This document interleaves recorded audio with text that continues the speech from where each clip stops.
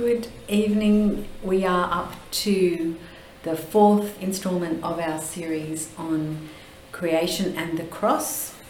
Tony is enjoying himself in Italy this evening, and so you've got me, Lisa, and Andrew is happily doing the vast majority of the talking tonight. See. And it's a bit different from the other weeks as we've looked at the cross. They've been some big picture discussions and reflections of all sorts of wonderful ideas, but tonight is more a deep dive into Genesis chapter 22.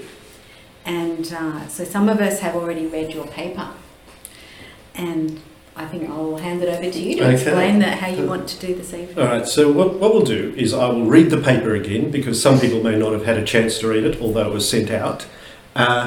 Then we will have some time to take some clarificatory questions, and I just think we've got a little bit of feedback there. So that'll take a while, and then there are questions that people sent through and more questions that we might have, where I really want to explore with people how do your views of God change with a different view of Genesis 22, and as Lisa said, it's a bit more of a deep dive, a bit more exegetical than big picture.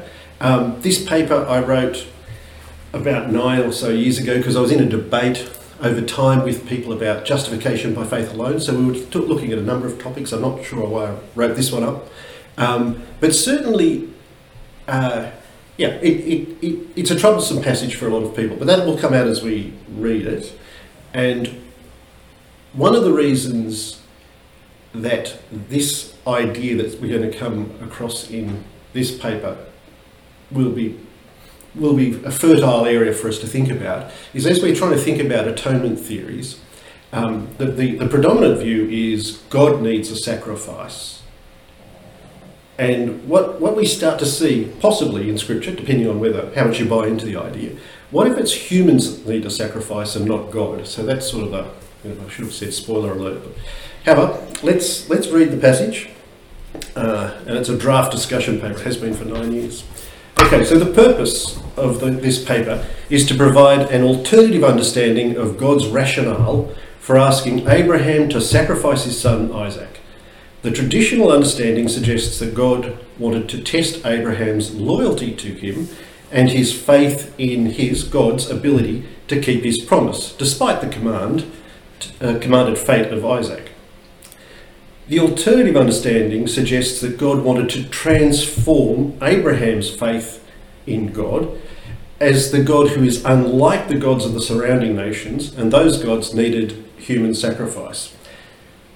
So the introduction is justification by faith alone is a famous Reformation slogan that needs explanation, if for no other reason than it's often accompanied by other similar slogans like Christ alone, Scripture alone, grace alone, which raises one's curiosity about the very use of the word alone, since none of them ever actually seems very alone.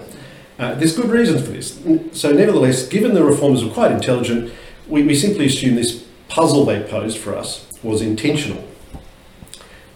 Moreover, we can also assume that they were aware that Scripture says you see that a person is justified by works and not by faith alone, in James 2:24, which was enough to drive Luther to call for the letter of James to be removed from Scripture altogether. And he, James, says that despite Paul saying justification is by faith in Romans, and faith apart from works, at least apart from the works of the law. So both James and Paul supported their arguments with reference to Abraham, and the episode where his faith was reckoned to him as righteousness. Interestingly, however, James frames his argument around Genesis 22 and Abraham's sacrifice of Isaac, and Paul's argument is a little bit more nuanced. Now, careless interpretation of Genesis 22 has vexed Christian thought, and if it doesn't, it probably should, and has often resulted in problematic claims being made about the very character of God by both Christians and non-Christians alike. These claims can be redressed through careful exegesis. And probably the line I want us to take away from the start is that there are some assumptions that people make about Genesis 22 that really do say, do reflect poorly on God.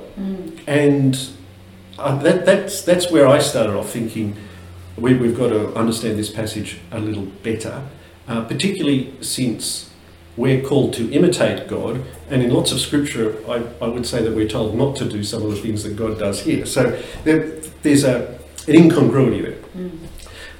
So let's start with the difficult text first. The sacrifice of, I don't know why it's called the sacrifice of Isaac, because he doesn't get sacrificed. The almost sacrifice of Isaac by Abraham in Genesis 22 as understood by James. So here we are. Was not our ancestor Abraham justified by works when he offered his son Isaac on the altar? You see that faith was active along with his works, and faith was brought to completion by the works. Thus, the scripture was fulfilled that says, Abraham believed God, and it was reckoned to him as righteousness. And he was called the friend of God. You see that a person is justified by works and not by faith alone.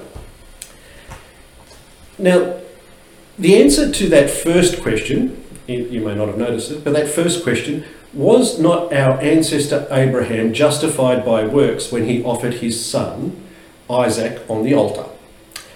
And the answer seems to be either a tentative maybe or possibly even an awkward no. You see, the scripture says that Abraham believed God and it was reckoned to him as righteousness in Genesis 15. We're now in Genesis 22, but in Genesis 15, Abraham didn't offer his son Isaac on the altar until Genesis 22.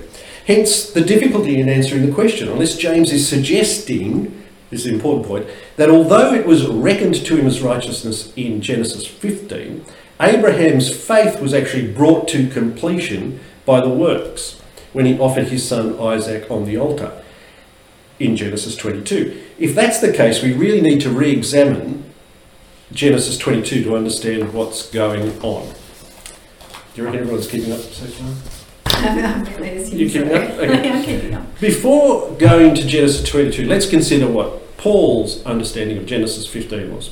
He says about Abraham, he did not weaken in his faith when he considered his own body, which was already as good as dead, for he was about 100 years old, or when he considered the barrenness of Sarah's womb. No distrust made him waver concerning the promise of God, but he grew strong in his faith as he gave glory to God, being fully convinced that God was able to do what he had promised. Therefore, his faith was reckoned to him as righteousness. Now, clearly, Paul was convinced that there was no distrust made. No distrust made Abraham waver concerning the promise of God, being fully convinced that God was able to do what he had promised. So whatever the purpose of Genesis 22 might have been, we certainly know it was not to test Abraham's conviction that God was able to do what he promised. For it was that very conviction that already was reckoned to him as righteousness in Genesis 15. So how was it that Abraham's faith was brought to completion through the test of Genesis 22? So the question is, what was it lacking? It needed more. Yeah, so there's a sense in which it was reckoned to him as righteousness. He had some form of faith, but there must have been something lacking, Exegetical notes and interpretive choices. Let's make a couple of preliminary observations about Genesis 22. First, a test, as it is translated from Hebrew, is not always an exercise to see if someone will pass or fail, but it is often a refining process. So, after these things God tested Abraham in Genesis 22 might mean after these things God transformed Abraham in some way, just as refining transforms ore into metal. Or perhaps it meant transformed Abraham's faith in God. But how could Abraham's trust be transformed if he was already fully convinced that God was able to do what he had promised?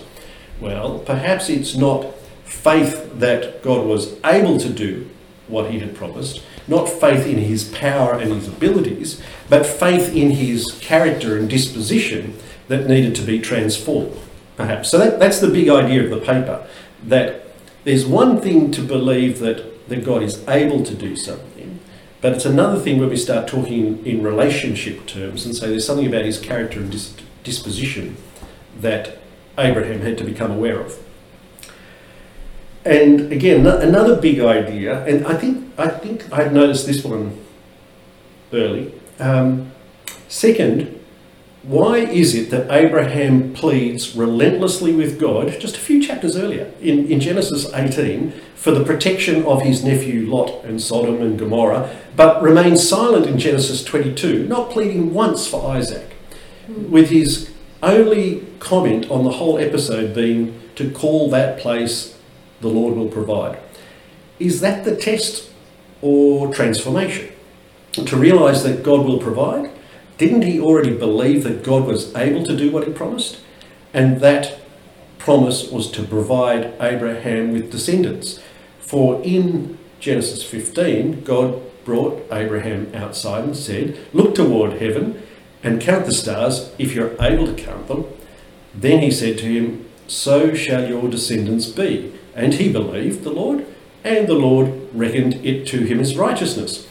If that is the case, isn't the whole incident quite redundant? Has Abraham always believed the Lord will provide? So why is this episode even recorded for us? Presumably. I might have an answer. Yeah, hope so. So here's the hypothesis, right? Let's think through the possibilities. The first question is to consider this.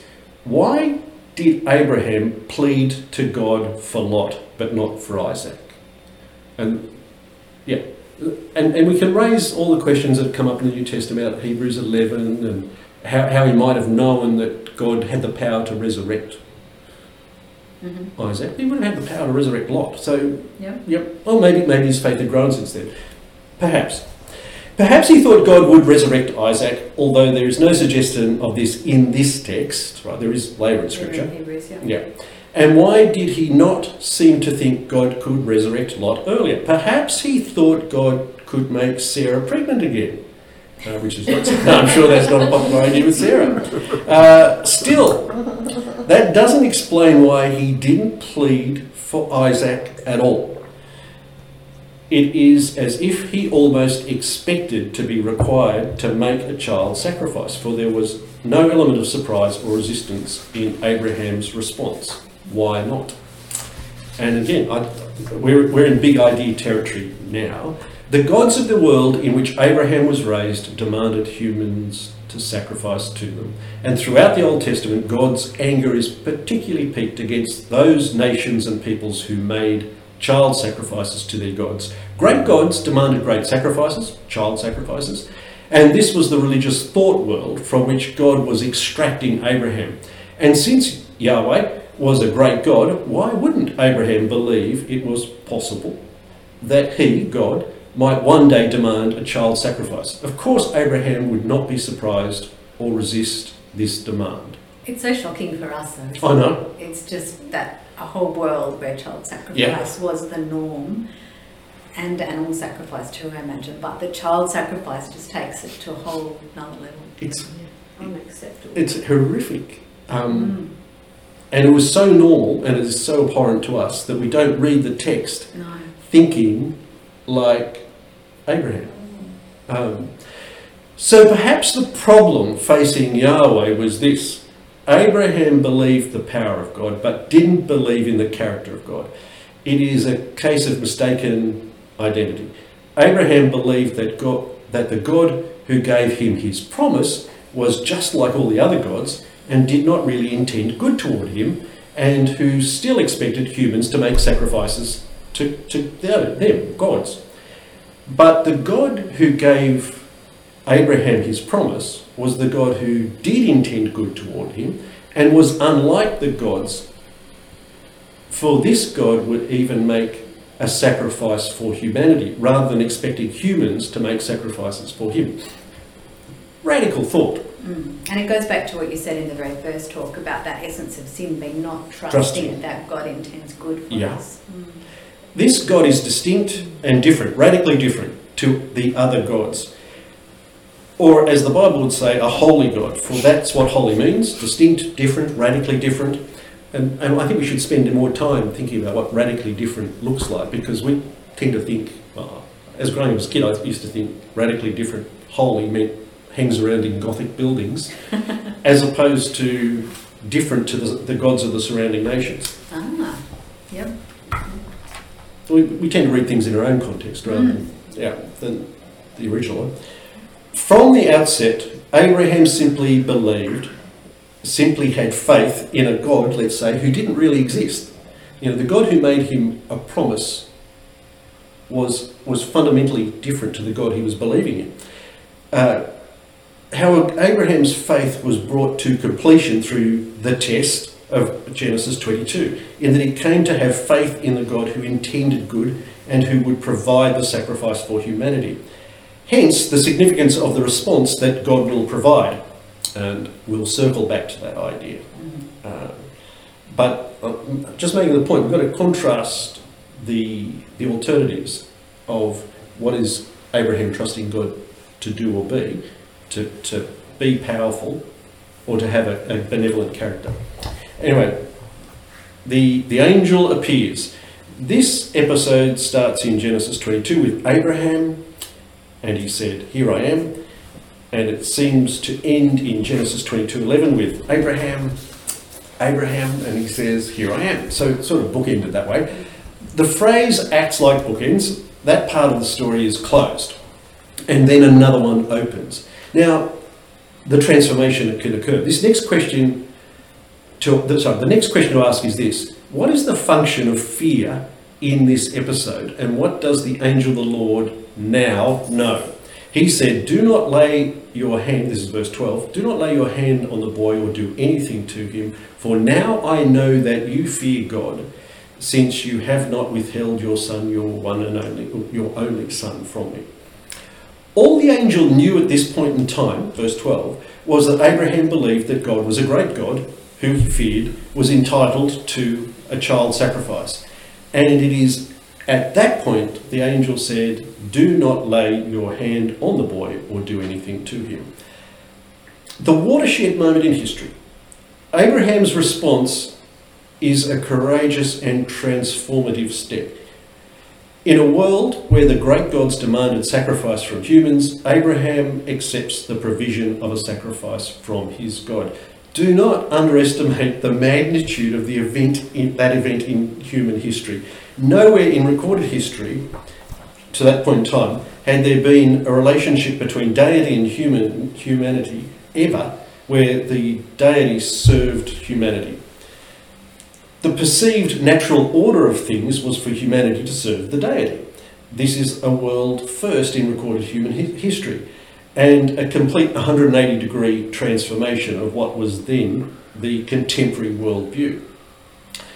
So first, Abraham stepped out from his homeland and his people to follow this God in Genesis 12. Then Abraham believed his God was able to keep his promises in Genesis 15. Now in Genesis 22, Abraham understood the character of God was totally different and distinct from the other gods that he grew up with. As James says, Abraham's faith was brought to completion through this episode. And this is so early, isn't it, in God's revelation of who he is to humanity, that you can empathise with Abraham. He's learning as he goes, and he's grappling with who is this God who's coming.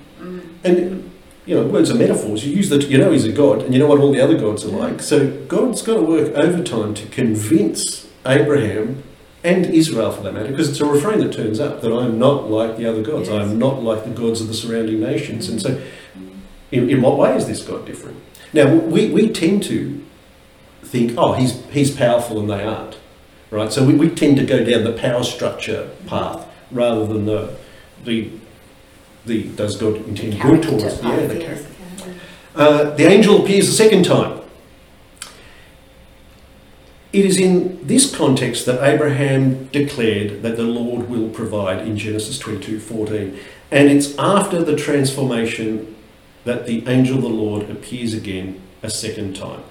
And verse 15 says, "The angel of the Lord called to Abraham a second time from heaven and said, 'By myself I have sworn, says the Lord, because you have done this and have not withheld your son, your only son, I will indeed bless you, and I will make your offspring as numerous as the stars of heaven, and as the sand that is on the seashore. And your offspring shall possess the gate of their enemies, and by your offspring shall all the nations of the earth gain blessing for themselves, because you have obeyed my voice. A lot of that's repetition of stuff that happened in Genesis 15. Mm-hmm. My interest is in verse 16, and particularly the object referenced by the this and the function of the and, in because you have done this and have not withheld your son, your only son. So I'll go through this slowly because it's a little tricky. First, right, the word and can be used to join two different ideas together, or to comment in two ways on the same thing. For an example of the former, the first one, two different things. I could say I've got a car and a bike.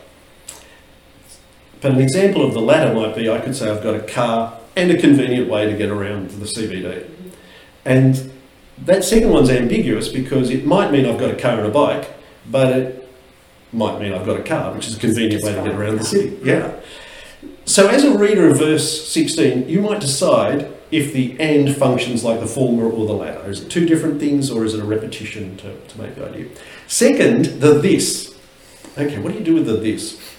It might be the declaration of the Lord will provide in Genesis 14. So because you've done this, because you've declared the Lord will provide, that's the this. Mm-hmm.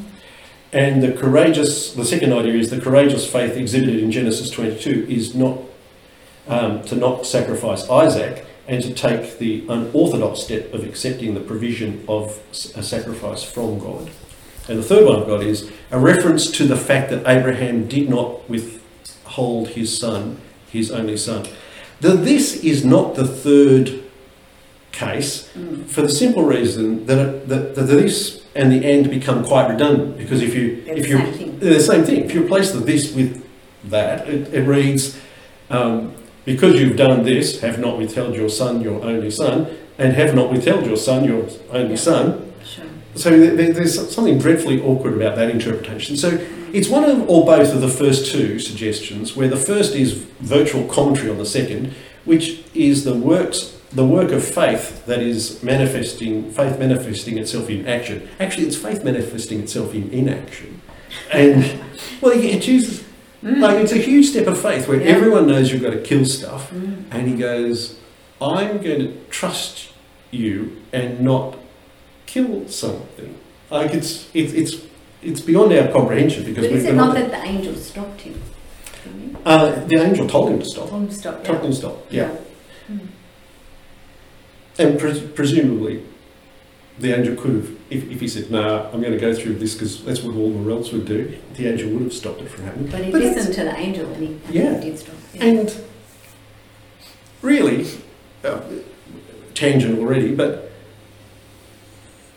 God could have made his point by having him kill Isaac and resurrected him. Which is the Hebrews 11. Yeah, piece, so, Hebrews 11 is interesting because it does make it seem a little bit rhetorical.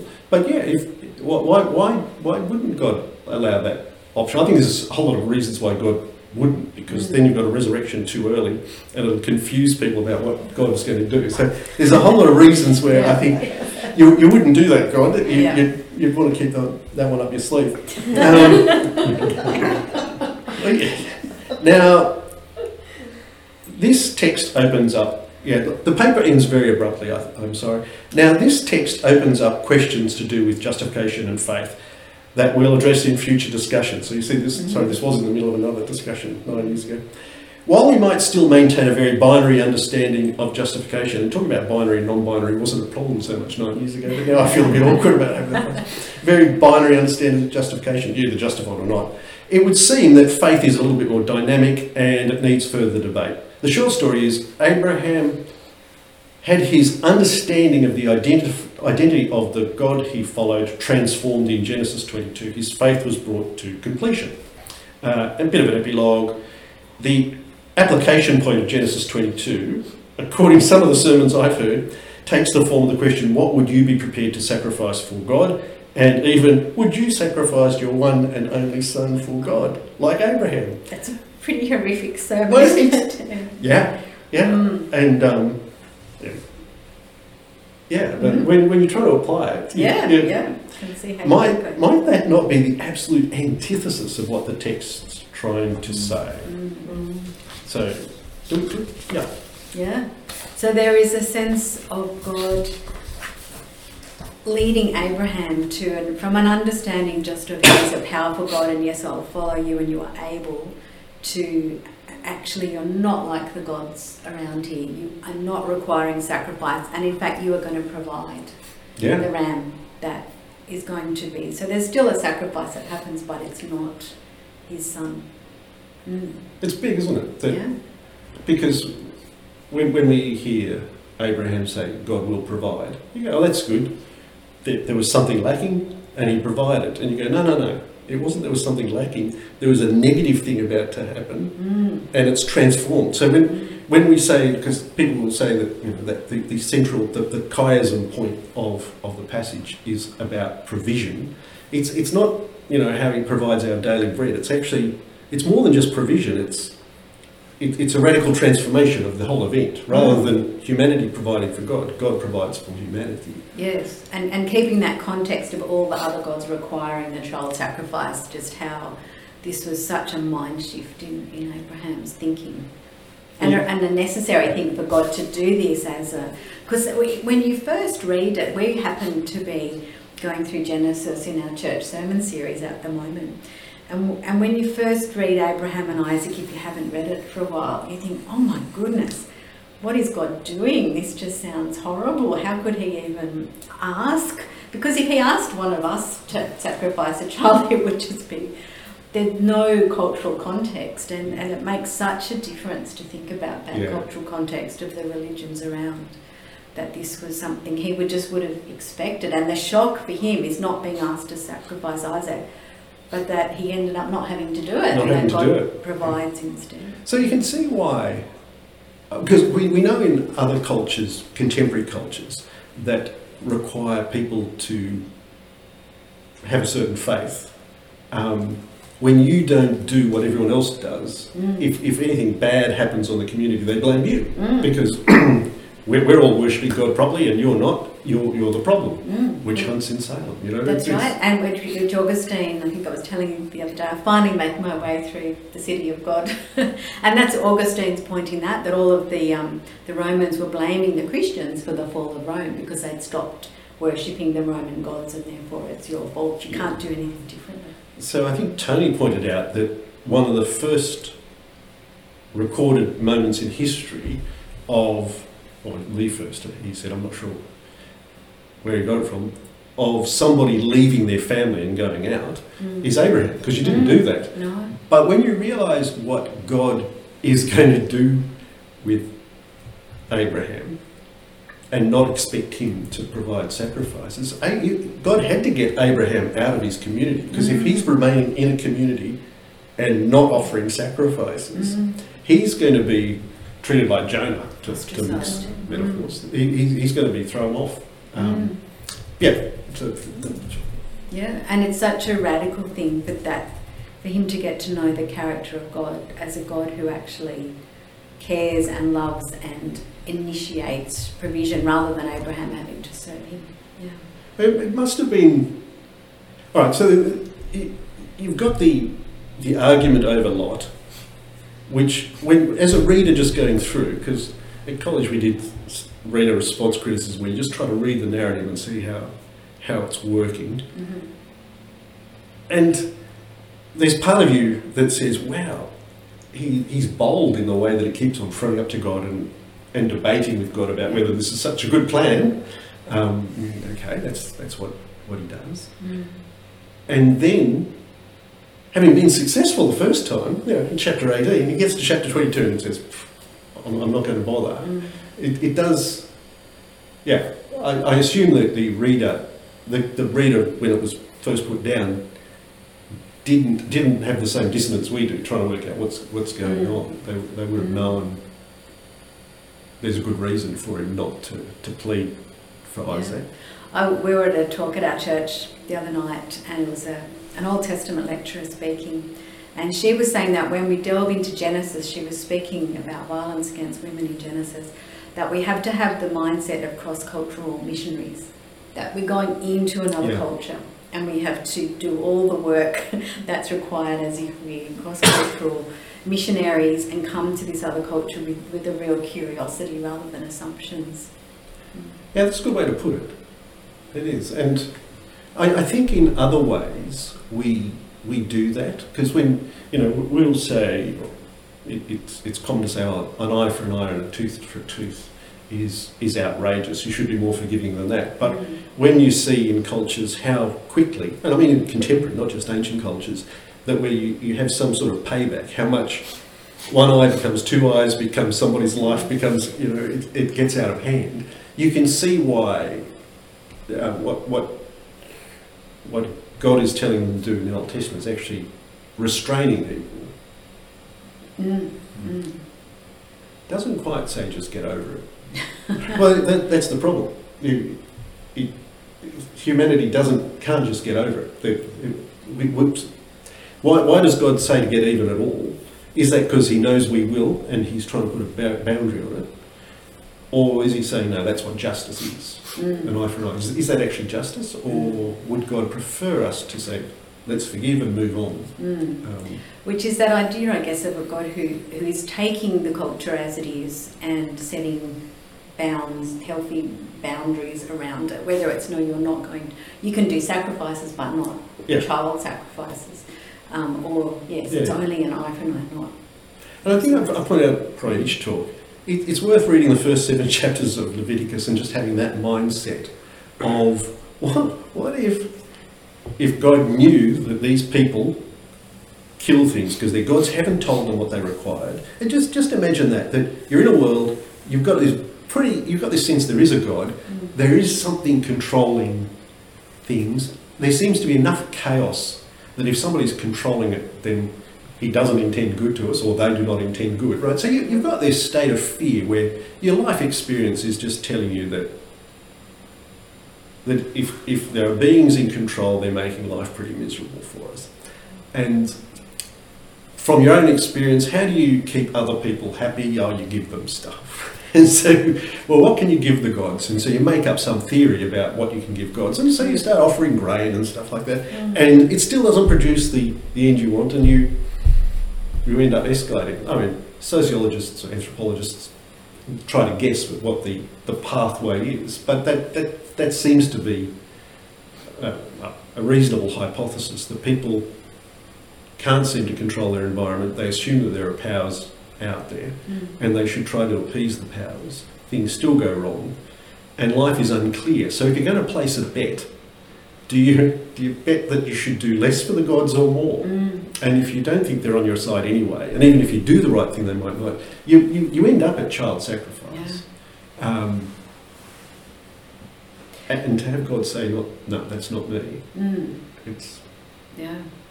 It does raise the question of the whole sacrificial system. In the big picture, though, doesn't it?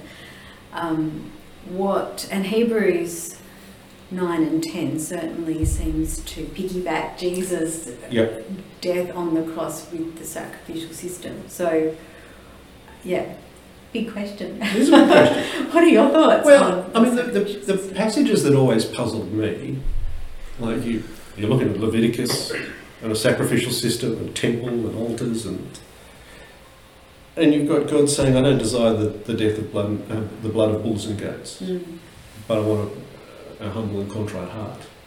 And yet he set up the whole... So he set it up, and why did you set up something you don't want? My working hypothesis, I don't know, I was going to say a kid, but it was at uni, was God purposely set up things to teach us. So how would we understand what Jesus was going to do for us unless we understood had a sacrifice metaphor? So he set up the sacrificial system, not because it actually achieved something, but it was didactic in that. So that was my working hypothesis. It's only over time that, because if you ask the wrong question, you'll get the wrong answer. Mm-hmm. So it's good, if you can, it's quite a challenge to look at a passage and try to think, how could I read this 180 degrees differently, just turn it around. Yeah. And once you get a few ideas in your head, you go, oh, if God doesn't desire sacrifice, can you read Leviticus and the sacrificial system as something God doesn't need, but it's more about what we need? Mm-hmm. It's an interesting experiment. Mm-hmm. And all sorts of things pop out. All of a sudden you think, well, you can read it that way. Maybe God doesn't need the blood of bulls and goats. Well, we know that from Hebrews 9, because we know it doesn't work. Yeah. But it does act as a good illustration of what Jesus did. So this is where we've got to be careful when you start playing with atonement theories. You don't want to dismiss any of those metaphors that we've got. You don't want to say, okay, there is no sacrifice metaphor about the atonement. But you might ask the question, who's the sacrifice for? Mm. It might be us that require a sacrifice rather than... It's quite a lot to get your head around. It is. When you've been taught, in conservative evangelical circles, a certain lens through which to see this. Yeah. And everyone's tortured by it, and that's partly why we're doing this in gradual steps. Just,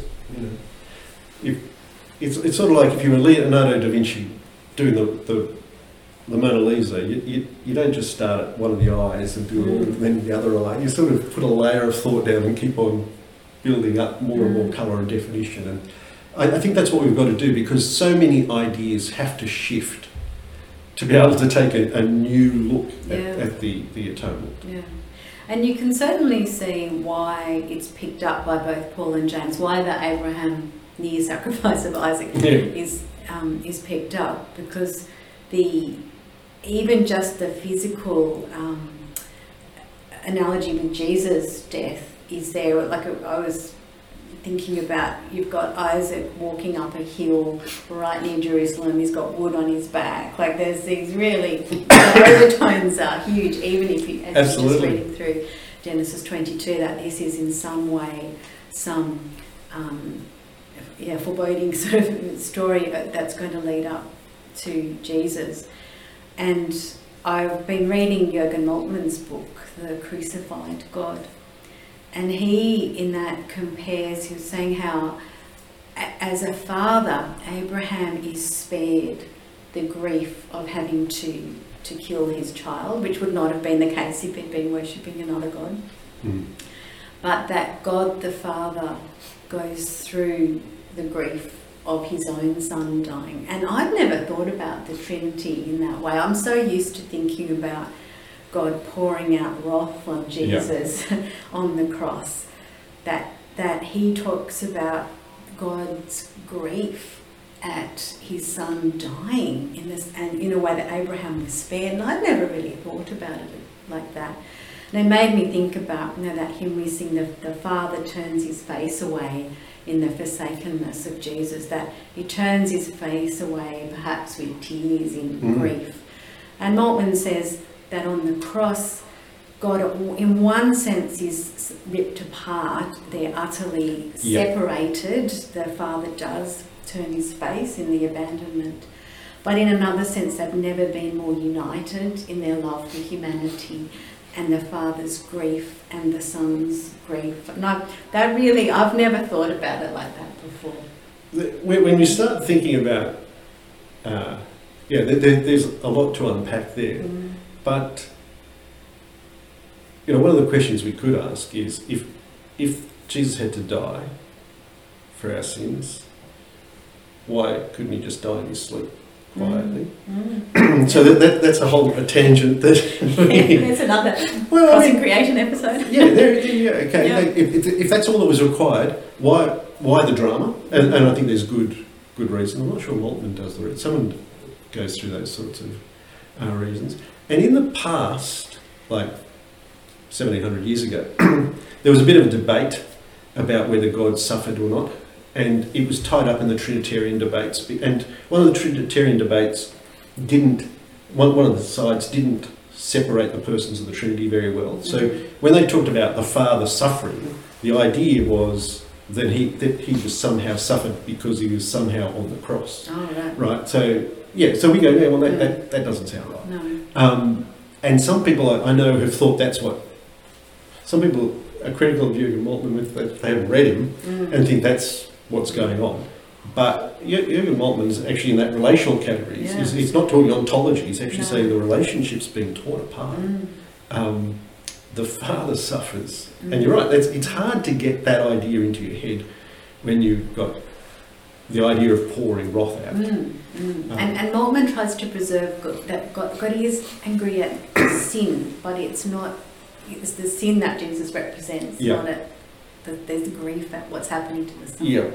And again, I think we become victims, I'm going to say defensive posture, we become victims of the metaphors or the sermon illustrations we hear, right? So I heard a sermon illustration, I mentioned this a few weeks ago, where you've got to think of the wrath of God like one of those containers that holds molten steel, and that's what God poured all over Jesus. And you go, okay, that's pretty bad.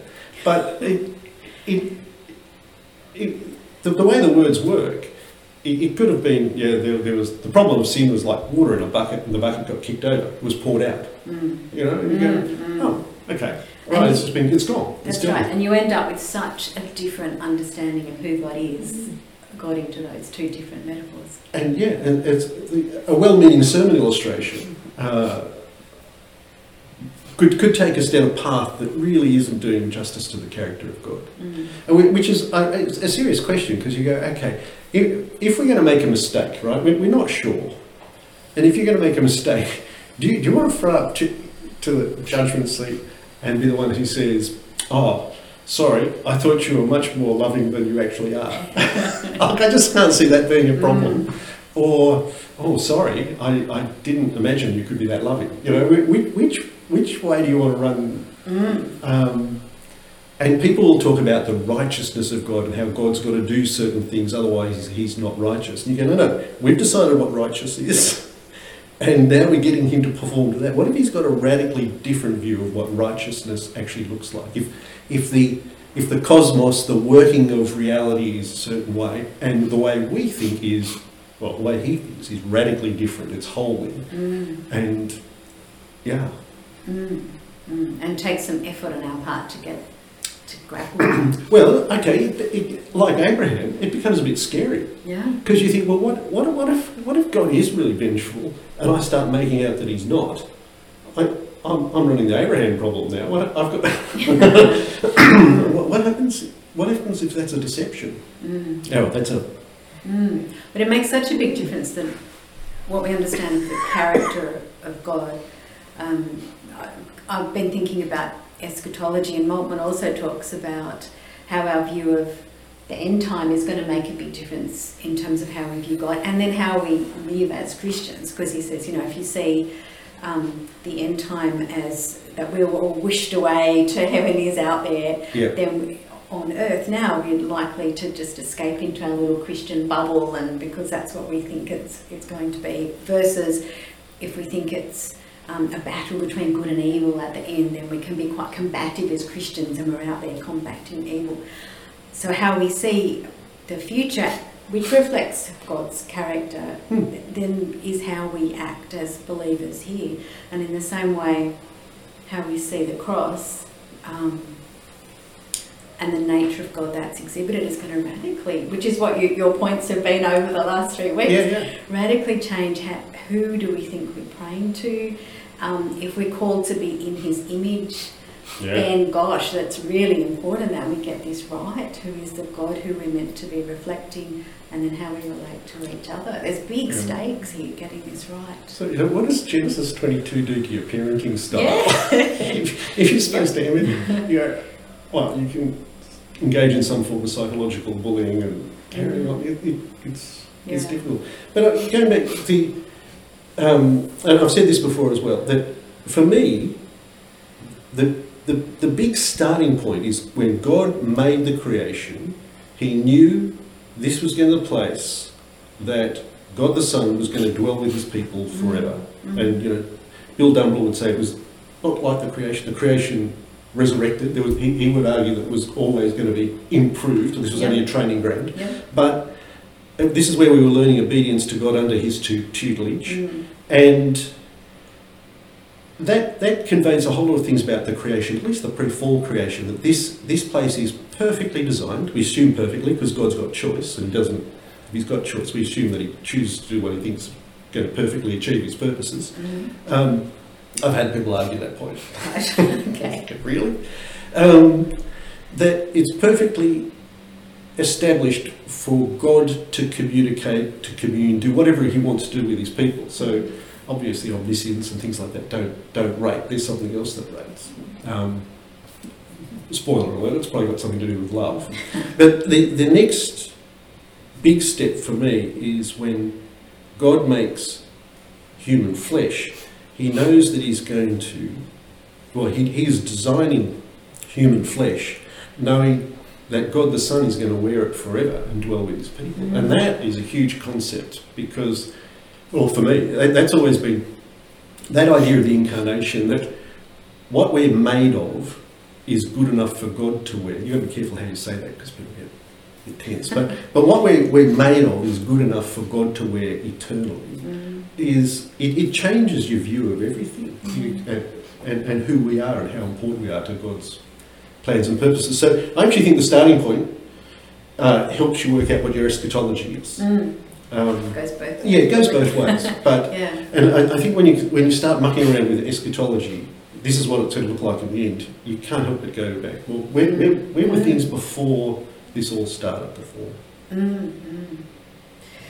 Wow. Who knew that Genesis 22 was going to open up? Yeah. I mean, I might be wrong in that it contradicts a lot of, well, it doesn't contradict, but it's different to how a lot of other people read it. I think it's got merit. Do we have people with questions? There's one in the chat. Oh, could you read it to us? Chat. I'm not sure I can find it. Any thoughts on how this story connects or fits in with the standard understanding of penal substitution, where God is said to do what Abraham didn't have to do, sacrifice and murder his own son? Yeah.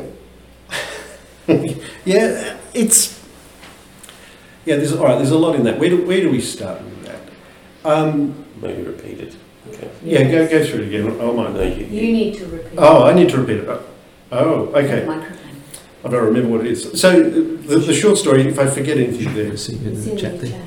Yeah, I don't know how to find a chat, do I? It's going to be a learning experience for us all. Chat to... there you go, I did. The audio is difficult to hear. Any thoughts on how this story fits in with the standard understanding of penal substitution, where God is said to do what Abraham didn't have to do, sacrifice and murder his only son? I think, where do you start with that? I assume, because God has choices, if he knew a better way of holding his whole plan for creation and us together, he would have done it. And so I don't think it's without reason. Jesus says, haven't you got a better plan than this at Gethsemane? And so my starting assumption is God couldn't think of a better plan. And what I don't think is, I don't think part of that plan is, I've got some deep-seated need for something to be killed. I don't think that's what's going on. So I think if that's the standard view of penal substitution and atonement, I want to be suggesting, I probably raised this earlier as well. So at college, for various reasons, we had a project to do, and we Rachel might remember this, that we had to pick an early church heresy of some sort, that's fun. and then sort of write the case for it and against probably. And someone in the class said, "Do we have to use one of their heresies, or could we make up our own?" And I thought, what a great idea.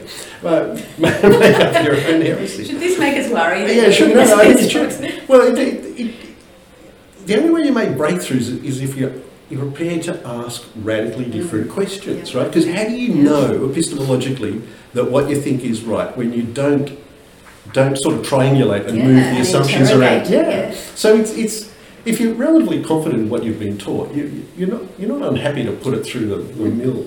And so at college I started thinking about an alternate atonement theory. And as I said last time we met, that was partly because I came from a background that talked about limited atonement. And if you believe that the atonement is limited, then you sort of find yourself hurtling down this line of thinking that God not only predestined the elect, but also those who are going to hell. And it becomes really difficult because the view of God you get theologically looks really different to what you seem to read in Scripture. It doesn't look like Jesus. And you can see why through history people have said the God of the Old Testament is really different to the New Testament, or they've said God the Father is radically different to God the Son. You know, I've spoken to people, religious Christian people, who actually think that Jesus' role even now is to mediate for us against the wrath of God. And you go, you think, well, how can that be? It's a worry, isn't it? Well, it is a worry, particularly if we're saying Jesus died once for all to deal with everything. It doesn't quite make sense. So the reason I say that is we're still in a process of wanting to move a whole lot of thoughts along. And I actually don't think the way penal substitution traditionally understands what God did is murdering his son. And part of the reason for that is exactly what Moltmann says, that I think, you know, God the Father didn't suffer on the cross, but he suffered with that torn relationship. Yeah. Now again, I mentioned my bias in the first talk.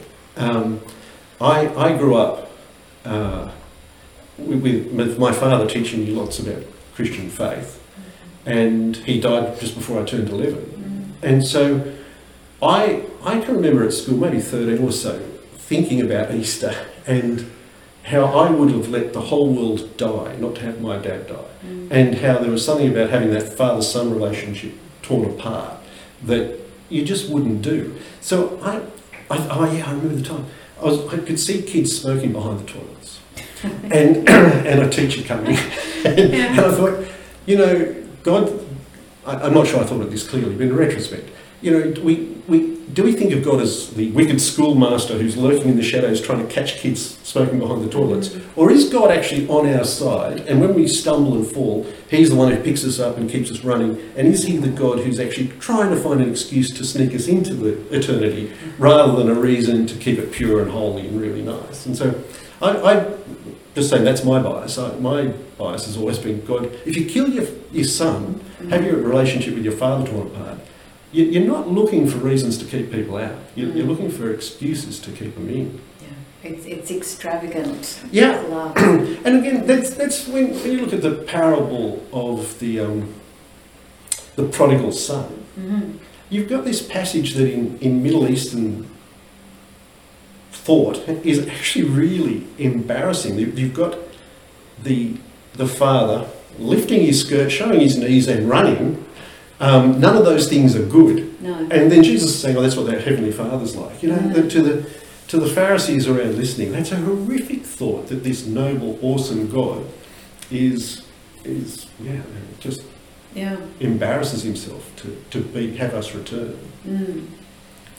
And yet, so that image of the molten wrath being poured out on Jesus is obviously a sort of a really negative and damaging one. That's totally at odds with the Father running. And yet somehow there's, I don't know if we're going to get to this in future weeks, there is this idea of God's, whether it's God's indignation, as Bentley Hart translates, of God's anger at brokenness, at sin, or his, as Tony would put it, that sort of sense of our frustrated vocation that we're not living up to who we call to be. Yeah. Yeah, it's hard. Yeah, I'm not sure what the appropriate emotional response is when you've built this beautiful creation. You've designed it for your son to live with his people in forever. You've created human flesh, and so you've got this grand plan of what you'd like, and it gets frustrated. So what's the range of response you're allowed if you're God? Is it like anger? Seems like there's got to be frustration, that parental indignation. frustrated anger, I want this put right, but does it have to be retributive? Yeah. I think if you really love and are committed to your plan, then why is retribution necessary? Now, the argument is there's something about the nature of God that requires righteousness, and we're going to tick that one off and say, no. We may have misunderstood how to translate righteousness. Edwin Judge raised that, Leon Morris raised that.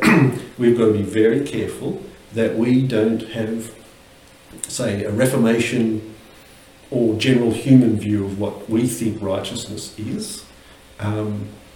Because, Edwin, I did point out that there were passages where a master had a slave girl who was getting out of line, which is an interesting term. Everyone had their place in the cosmos, and if you moved out of your station, you were making the whole world wobble, right? And so to actually beat her back into line was actually a righteous act. Now we would never say that's a righteous act. So a little bit more time could be spent on what righteousness is. I think we've got one more question. Another question's come up. Does Abraham remember Sarah when raising? This is a quote. His cleaver. I can't help but think he does. That he is more knowing than a knight of faith. That he is shrewder than an unquestioning servant to a divine patriarch. It seems to me that the choice at the heart of the Akedah is finally not Abraham but Yahweh's. Jane Winsell.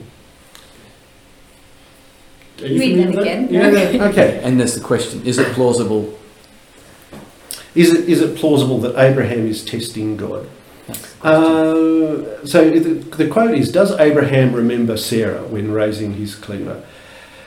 I can't help but think that he does. That he is more knowing than a knight of faith, that he is shrewder than an unquestioning servant to a divine patriarch. It seems to me that the choice at the heart of the Akedah is finally not Abraham's but Yahweh's. New thought to me. I want to ponder that is Abraham testing God. You do have the argument that God says at the beginning of the passage, I want to test Abraham. And so... Depending on what that word test is. Yeah, well, yeah. So the trial, the temptation, the tempering, the transformation is God's idea. Yeah, I might have to ponder that more. But going back to the test idea, again, when we use the fire metaphor, not that it's used in this passage, we think of fire as something that hurts. It burns, it destroys. Surrey Hills, it does damage. And certainly the ancient people associated fire with those things because that's pretty normal. But one of the things that they felt that we don't feel is they often were close enough to see somebody get some ore, usually tin, and heat it up.